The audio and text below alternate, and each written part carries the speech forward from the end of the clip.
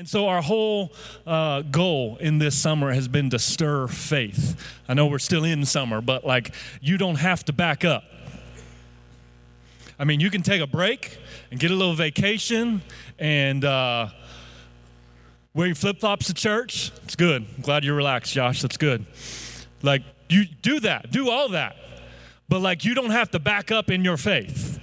You can move forward. You can go deeper. You can get stronger. And so that's been our goal all through this series of dangerous opportunities. And so the key verse has been 1 Corinthians 16:9 says, "For a great and effective door has opened to me." How many want that in your life? Yep, all of us. "And there are many adversaries." How many want that in your life? Yeah, I didn't think so. But that's the whole premise of this series, dangerous opportunities. The Chinese concept of crisis is made up of two words, danger and opportunity. And so the idea being in this series that when we handle crisis, when stuff goes on that is beyond our control, when we are facing obstacles that seem insurmountable, when we're facing that stuff, if we will handle those crisis moments the same way that Jesus, our Lord and Savior, would handle those, then we get to turn a crisis into an opportunity. It is a dangerous opportunity. Maybe not easy, maybe a little risky, maybe there might be a little pain involved, but we can take any obstacle, any crisis, and turn it into an opportunity. And so that's what we've been talking about in this series. That how many got crisis in your life? How many got some obstacles? Just raise your hand. I want to make sure we're preaching to the right crowd. Okay, yeah, so just about everybody in the room. The rest of you didn't understand the question. That's okay. We've all got it. And yet, if we'll lean into Jesus, if we'll hear what his voice is saying to us, if we'll seek wisdom and understanding, just like Maddie up here who was saying, you know what, she was going through this stuff, and she felt like there was this block between her and God, but she got in a place where she would listen and be able to hear the voice of God, and she opened up a Bible, and all of a sudden God dropped this verse into her life that totally changed her life. What was a crisis became an opportunity for God to do probably what sounded like to me, I don't know about you, but the deepest work he's ever done in her life right there. To get her to a place of freedom and a connection with the Father that she hadn't had. To free her up to say, if I can heal myself, then I can help heal others. Then I can help bring hope to other people. And so there's a quote from Winston Churchill. It's actually a pretty famous one. And he says this: "The nose of a bulldog is slanted backwards so he can continue to breathe without letting go." I love that. The nose of the bulldog is slanted backwards, so when he grabs hold of something, he can continue to breathe without letting go. And I believe that God is looking for some Christians who will have that bulldog tenacity that once we grab hold of something, once God says, nope, you need to grab hold of that. You see that opportunity? You need to grab hold of that and never let go. That if God could get some Christians who would grab hold of some stuff and not let go, that we would experience some different outcomes in our life. That we would take some of those obstacles and we would shift them from obstacles, from crisis, into a dangerous opportunity. But we've got to get a little bit tenacious in that. I mean, you can't just be like, oh, this is my opportunity, I'm going to take that. Oh, it slipped out of my hands. I mean, you're not going to hold on to anything like that. You got to, if there's some marriages in here, and you're trying to, you see that God brought you together, right? And you see that God can, and that he will restore your marriage. Well, if this is you, that's not going to happen. Oh, it slipped out of my hand. You got to grab hold of that spouse of yours. Grab hold of that marriage and say, I'm not letting go. Because this is what God gave me and I'm not letting go. Some of you have some kids in your life, or maybe some siblings, and you've got stuff going on in your life. And you want God to restore a relationship. You want God to save a teenager, bring them back into the fold, or a young adult. And it's not going to happen if you're just like, oh, Jesus, I pray for him. Pray, do that. But you got to, Reggie, you got to grab hold of something and say, I'm not letting go. This is my child. This is my sibling. I am not letting go. I'm holding on. You can't let go. I just realized I was screaming next to the baby. It totally did not faze the baby. Whew, that was close. Whoa, that was close. Some of you want to get debt-free, and you're like, oh, I hope I'll get debt-free. I'm going to grab people intentionally because these two teach our financial peace class. I can do this because Chad's sitting right next to her, but this woman right here, she teaches our financial peace. She was created, put on this planet to help you get free in your finances. If you haven't signed up, this one's getting ready to come to close, but in the fall, you need to sign up. But see, Jenny will teach you how to grab hold of a vision of getting financially free and not letting go. No matter how big the shoe sale is. No matter how bad you think, oh, I just need a vacation. No matter how falling apart that junker of a car is and you're like, I deserve it. No, she will teach you, you got to grab hold of something and refuse to let go. Let me, hey, Josh, come up here. Will you, actually, down there, will you help me with an illustration here? Somebody said, be careful, Josh. Come stand right over here, Josh. Right here. So, God gives you an opportunity. Josh, I'm going to hand this book to you, and I'd just like you to hold it, and then I'm going to take it back. Just let me take it back.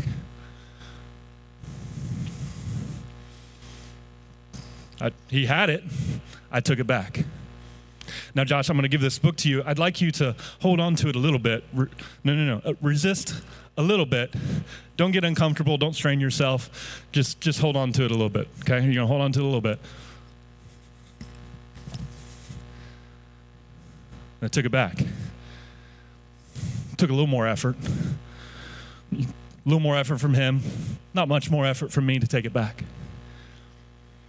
But Josh, I'm going to give this book to you now. I would like you to, no, you have to hold it out. You have to give me an opportunity here. Okay, like that. Now, you have to hold it in the back. We got to make this fair. Now, I would like you to hold on to that, Josh, from the back of the book like that. Like your life depends on it. Like, don't let me get that book back.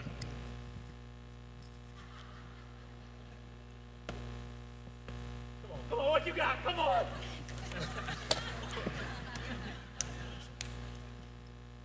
I'm talking about. Thank you, Josh. You can sit down. Give Josh a hand. Oh, wait. Come up here one more time. You don't have to come. But if I took this to another level, and I said, Josh, I'm going to give you this book, and I want you to hold on to it. And now this time I'm not playing. Like literally, whether or not you hold on to that book, your life depends on it. Just keep. You have to stay right here, but your life depends on it. And here's the thing. This time I'm going to give you 5 minutes to tap into resources that are only in this room so that you can hold on to that book. Because if you don't hold on to the book, you have to write me $1 million check or sign over your kids to my custody or spend the rest of your life in jail. Pick it, whatever's the worst for you. If you don't hold on to it, so I'm going to give you 5 minutes to tap into any resources you can. What would you do if I told that to you? I get a bunch of people up here. Get a bunch of people up here. Which people? Like would you get Patsy? I get everybody. Everybody. Everybody. Okay, now you can sit down. See, our problem isn't a lack of resources, it's a lack of resourcefulness. And so let's break this down. Most Christians, God gives you an opportunity. And it's like that first scenario. Somebody can take it right out of your hands. No fight, no difficulty, no sweating on his behalf. Listen, if I'm the devil taking that away, It's like stealing candy from a baby. Guess what? It's not even usually the devil. It's you or me getting in our own way. It's somebody else that's just willing to put up a little bit of a fight, and you're not willing to put up any fight. And so you're given things and they're taken away just as easily. Now, some of you, you're given opportunities, and you'll put up a little bit of a fight. A little bit. You'll resist a little bit, but not to the point that it's uncomfortable. Not to the point that you might perspire a bit. Not to the point that would be maybe socially unacceptable. You don't want people to look at you when you don't want to fight and like draw attention to yourself. And so those opportunities are taken away. The crisis. You see the crisis and you're just like, nope, I can't do that.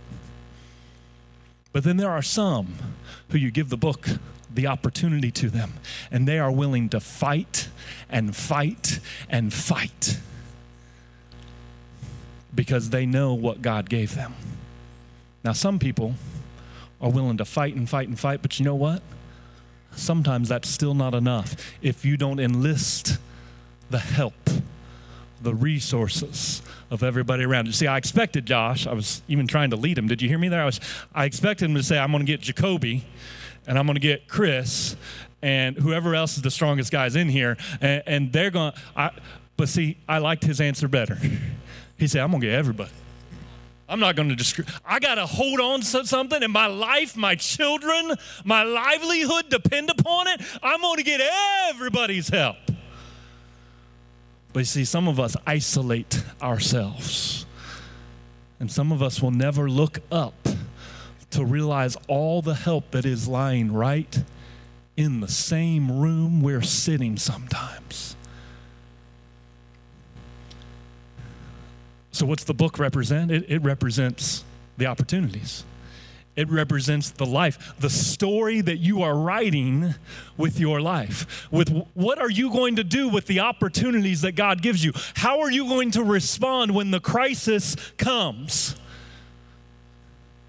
When God gives you a vision and you are encountered with obstacles in the way between you and the fulfillment of that vision, how will you respond? How are you going to deal with that?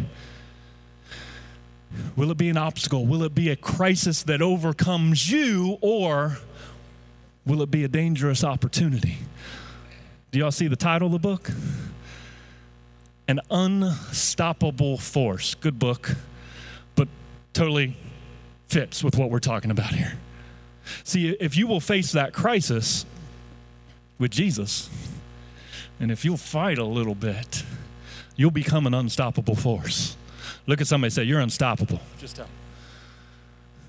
Now, you won't be unstoppable without a choice, but you can be unstoppable if you'll make a choice to fight. And so I want us to kind of make this declaration over our life today. You got to work with me. The declaration is this: I will fight until I succeed. Are you ready to say that on the count of 3? 1, 2, 3. I will fight until I succeed. Now you got it. Now say it like you mean it. I will fight until I succeed. You fight like that, you're going to lose everything. Could you say it like you mean it? If you need to jump up out of your seat and say it like you mean it on the count of 3. 1, 2, 3. I will fight until I succeed.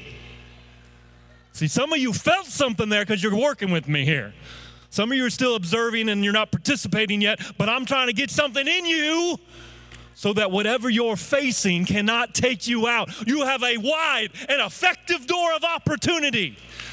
But you know what? There are going to be many adversaries between you and stepping into the fullness of that opportunity, and to stepping into the greatness of what God's put you on this planet to do. You want the greatest marriage? You want people to look at your marriage and say, wow, you're going to have to fight for it. I guarantee you ask whoever you pick out in this room or in this church that you look up and you said, man, they have an amazing marriage. If I could have any marriage, I want that one. And you go ask them from the stories of when they had to fight. Because there's not one marriage that you would look at and say that about that they haven't had to fight to get there. It takes a fight. So we're going to look at some scripture here with a couple guys that knew what it was to fight, to not give up.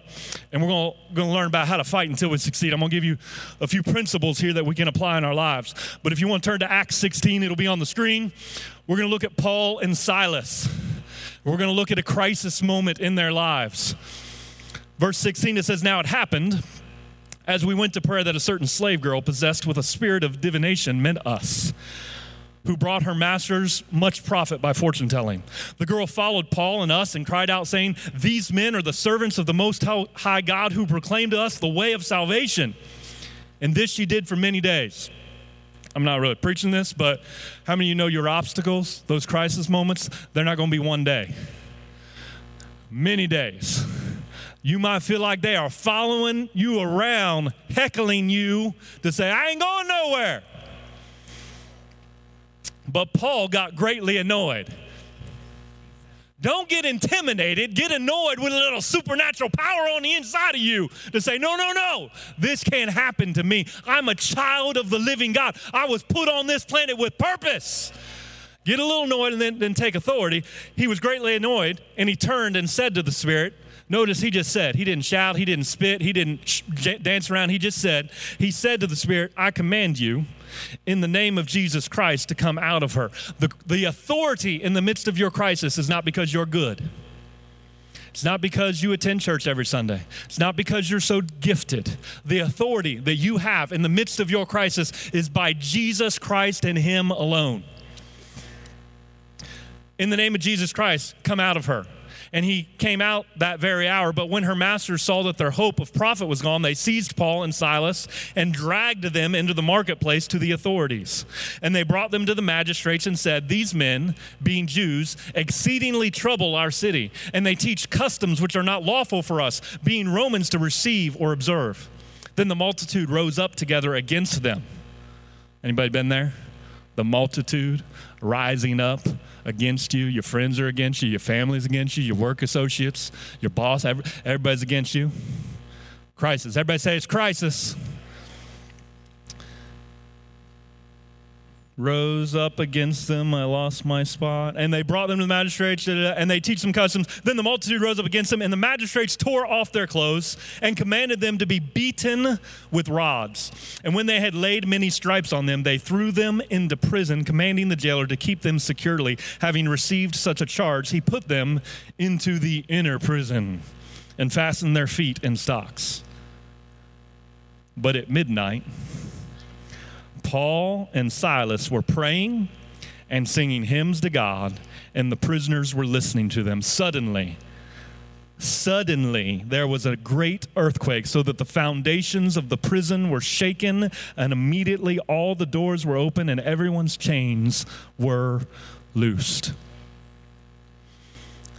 So I'm going to give you 3 little principles here to fight for the opportunity. Does anybody have some opportunities in your life? You see it. See, over the previous weeks, we've talked a lot about seeing the opportunity.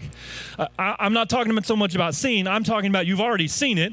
You've already laid eyes on it. Maybe you've got a glimpse, or you've partially seen some of this happen, but now you got to hold on and fight for it. And so principle number 1 is this: refuse to quit. Just say it out loud. Refuse to quit. You ever seen the competitors? And they just go like this. No. Is there some famous person? What athlete does that? Mutombo. Yeah. The finger wag. Could everybody give me a finger wag right now? Because this is what you're going to say to the enemy. You're going to say, I refuse to quit. I refuse to quit. I mean, Paul and Silas, beaten, stripped naked, beaten with rods, stripes upon their back, dragged into the jail, thrown in prison. I mean, that's adversity, right? That's a crisis moment if there ever was one. But somehow, in the midst of the crisis, they refused to quit, because you know what? Quitting was not an option for them. Quitting, the word quit, was not in their vocabulary. They had made a decision that they were living on mission, that what they were doing was more important than the circumstances and the crises that they face. Crises, is that the right word? Crises that they face. Say that 10 times fast. Okay. Let me ask you a question. Is quitting an option for you? I hear some shouts of no, but let's think about it, really. Is quitting an option for you? Because, again, I said this a couple weeks ago, nobody's going to fault you if you quit because life is tough, right? Life is hard. And quitting has become pretty commonplace in our society today, don't you think? I mean, people will quit jobs. Spouses will quit marriages. Kids, they don't have to fulfill that commitment. They'll quit a sport. They'll quit an activity overnight because their parents will let them. Sorry, I didn't mean to convict you. That was the Holy Spirit. I just said the words if you were convicted. Christians, oh yeah, they'll quit a church. Like that. Quitting's normal.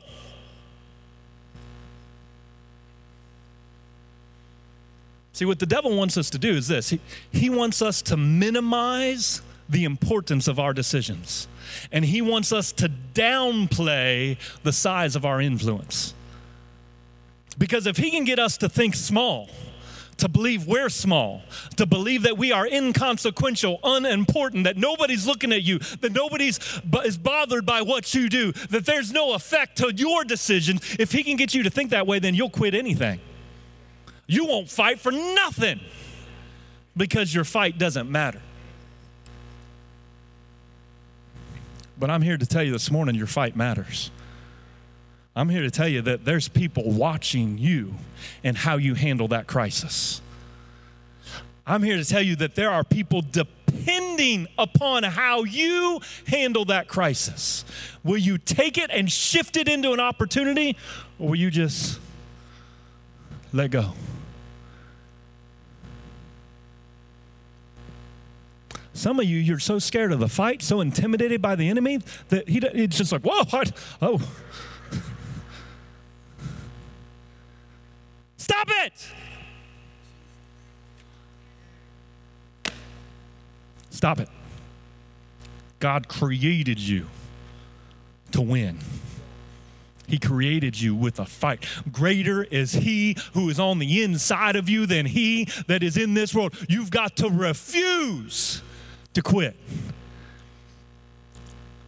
James, I read this 2 weeks ago, but I'm reading it again. James 1, 2 and 4.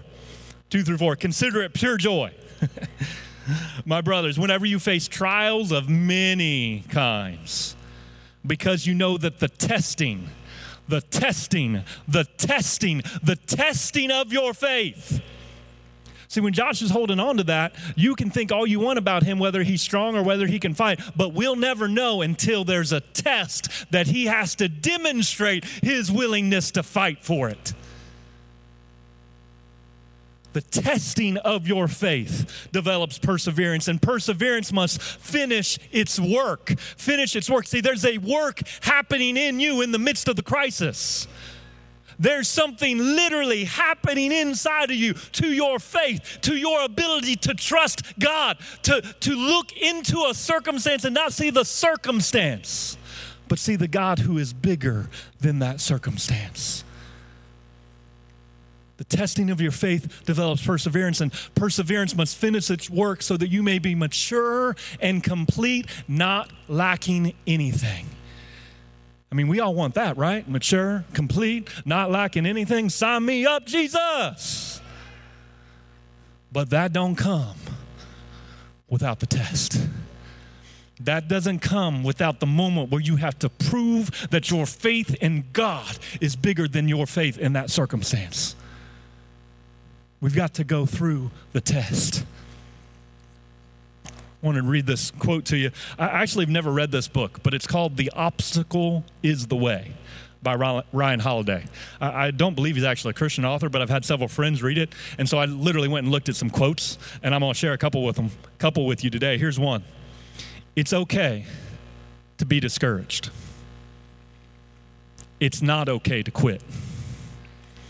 To know you want to quit, but to plant your feet and keep inching closer until you take the impenetrable fortress you've decided to lay siege of in your own life. That is perseverance. God is looking for some Christians that will want to quit, Come on, how many have wanted to quit in your life? How many wanted to quit this week? How many wanted to quit this morning when your kids were not behaving, getting them to church? I mean, come on, we all want to quit. It is okay to want to quit, but it's not okay to quit. You've got to position yourself to hold on to that which God put you on this planet to do. Don't quit. Look at somebody and say, don't quit. So we've got to, number one, refuse to quit. Number two, we've got to choose the right perspective. We've got to choose the right perspective. We can be in a circumstance that's bad, that's horrible, but we still have the power to choose. Now, could y'all work with me again? I'm a visual kind of guy. Everybody go like this. Come on, put them up. Put them up a little bit. Come on. Come on. If you need to jab a little bit, you can jab, but just kind of put them up. See, you got to choose the right perspective. See, too many Christians I know, they freak out when bad stuff happens. This is not their posture. This is it. Oh. Stop it! Ugh. I don't know, I'm not a boxer. This probably looks not good, but you got to choose the right perspective, and the right perspective is no matter what circumstance I face, no matter how big the giant, no matter how tough the adversary, my position is I'm going to fight because God put something on the inside of me. The same power that raised Jesus from the dead is living on the inside of me. I got a fight in me. And that's Paul and Silas at midnight in the jail. And yet somehow in the midst of that, they were praying and singing praise to Jesus. They had joy in the midst of their crisis. Do you know that you can too? I know it feels a little bit impossible right now, but you can have joy regardless of what your circumstances are. Because joy is not a feeling, joy is a choice. Joy is not based on what is happening to you or around you. Joy is based on what is happening inside of you. And Jesus can bring joy in your darkest hour because you can have peace and joy in the midst of that. But you've got to choose that. You've got to choose. I can literally have joy in the overcoming of these obstacles. And I'm not diminishing what you're facing. Some of you are facing some real deal stuff. It's tough. But in the midst of it, you get to choose what story you're going to tell yourself. You can choose this one, or you can choose this one. Another quote here. Just because your mind tells you that something is awful or evil or unplanned or otherwise negative doesn't mean you have to agree. Just because other people say that something is hopeless or crazy or broken to pieces doesn't mean it is. We decide the story we tell ourselves. So my question is, what story are you telling yourself? Are you saying, I deserve this? By the way, no, you don't, because you're a child of the living God and He loves you and He accepts you, and we all are going to make mistakes, but you don't deserve that. You deserve heaven. You deserve grace because Jesus purchased that. You don't deserve it because you're that good, because you get it right all the time. You deserve it because Jesus purchased that grace, that forgiveness, that mercy for you. So what story are you telling yourself? Are you telling yourself, I'm overwhelmed, I'm outmatched, I'm outnumbered, I'm never going to get through this? Or you're telling yourself, I'm in this situation because I put myself in. What story are you telling yourself? Some of you need to change your story. You need to choose the perspective that you're going to have in the midst of this. You need to start telling yourself a story that I'm in the midst of this crisis. This is hard. It's been the hardest thing I've ever gone through in my entire life, but here's how the story is going to end. I'm going to persist. I'm going to fight until I succeed, and on the other side of this, God is going to get all the glory. That's my story. Some of you need to start telling yourself a story. I've made mistakes. I've hurt the people I love most. I'm not denying that. But today, my story changed. There's a climactic decision-making moment in my story, and from this moment forward, I am shifting my focus to Jesus, to love my family, to restore relationships. And you've got to shift your focus. You've got to begin to tell yourself the right story. Look at somebody and just ask them. Say, what story are you telling yourself?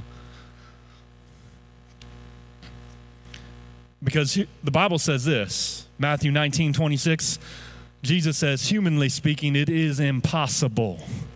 But with God, everything is possible. Philippians 4:13, I can do all things through Christ who strengthens me. It's not impossible. You can do it. Don't quit. Don't quit. Don't stop. Hang on and trust Jesus in the midst of it. Now, let me just drop this in here because sometimes it's hard. Have you discovered this? Sometimes it's hard to choose the right perspective. Like when you're in it, I mean, you want to. Sunday morning, you're like, yeah, and then you go home tonight and you're like, oh, that preacher don't know what he's talking about. He ain't walked a day in my shoes.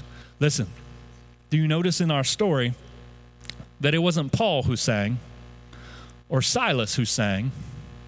It was Paul and Silas. See, who you have around you in the midst of your crisis will determine if it's going to overcome you or if you overcome it. You've got to pay attention to who you have around you in the midst of that crisis. You need some people around you who are not going to be complainers. They're going to be praisers. They're not going to be blaming people. They're going to be singing praises to God. You need some people around you. They don't see obstacles. They just see opportunities. They're set like flint. They don't walk around in fear. You don't need those fearful people around you. You need some people full of faith. They're going to stir you up on days when you don't feel like it. You need some people who are not going to speak death, but they're going to speak life. You've got to choose. Now, the last point, I'm going to do it in like 3 minutes here because we got some good stuff to talk to you about at the end here. The last point is this: see yourself successful. Come on, everybody, give me Rocky. Come on. Now, if you want to stand up, come on. You got to see yourself as a champion. You've got to see the greatness that God has put on the inside of you. Because it's not enough just to have the right perception in your circumstances. You got to have the right perspective. You've got to see yourself the way God sees you. Because think about Paul and Silas. They came to preach the gospel. They're doing ministry. God's using them, and they end up in jail. Wouldn't it have been easy for them to label themselves a failure? We came to do this, and now look at us, Paul. We're in jail. We're a failure. But instead, they choose to praise. Instead, they choose to pray, to worship God. Because here's what they knew. Failure is not a person. Failure is an event. You are not a failure. Look at somebody right now. Just tell them, you are not a failure. Hey, Cam, I just met you this morning, but can I just tell you, man, dude, you are not a failure. In fact, there's greatness inside of you. You're like like literally, people are drawn around you because the champion that's on the inside of you, because you're one that's going to cheer people on and tell them, no, you can do it. And sometimes you doubt yourself, though. You encourage people all day, but sometimes you have a hard time seeing the champion in you. And dude, you are a champion. Like God's great things for you, man. Just felt like he wanted me to tell you that. There is a champion on the inside of you. You've got to see yourself that way. You've got to believe that God's created you for greatness. I mean, Genesis 1:26, God created man in his own image. He created us like him. Has anybody read anywhere where God failed? Where he did not succeed? I mean, he had some down days, that whole hanging on the cross, nailed to the cross. I mean, talk about fighting until you succeed. You've got to choose to fight. And because you're in the image of Jesus, you will succeed. You just say it under your breath. Just say, I will succeed. I will. So you didn't even say that under your breath because it feels good, doesn't it? Because you're saying what God says about you.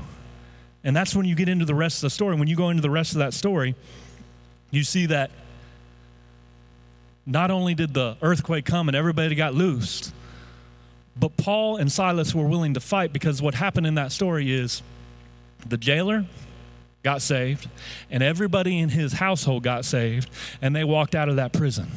Now, some of you in the midst of the crisis, you thrown in prison, beaten, bleeding, stripes on your back, feet in stocks, and you don't feel very hopeful. You don't think God's doing anything. And can I tell you again, in the midst of the crisis, God is doing something in you. In the midst of the crisis, you don't see it, but God is working behind the scenes and orchestrating some things that where he gets all the glory.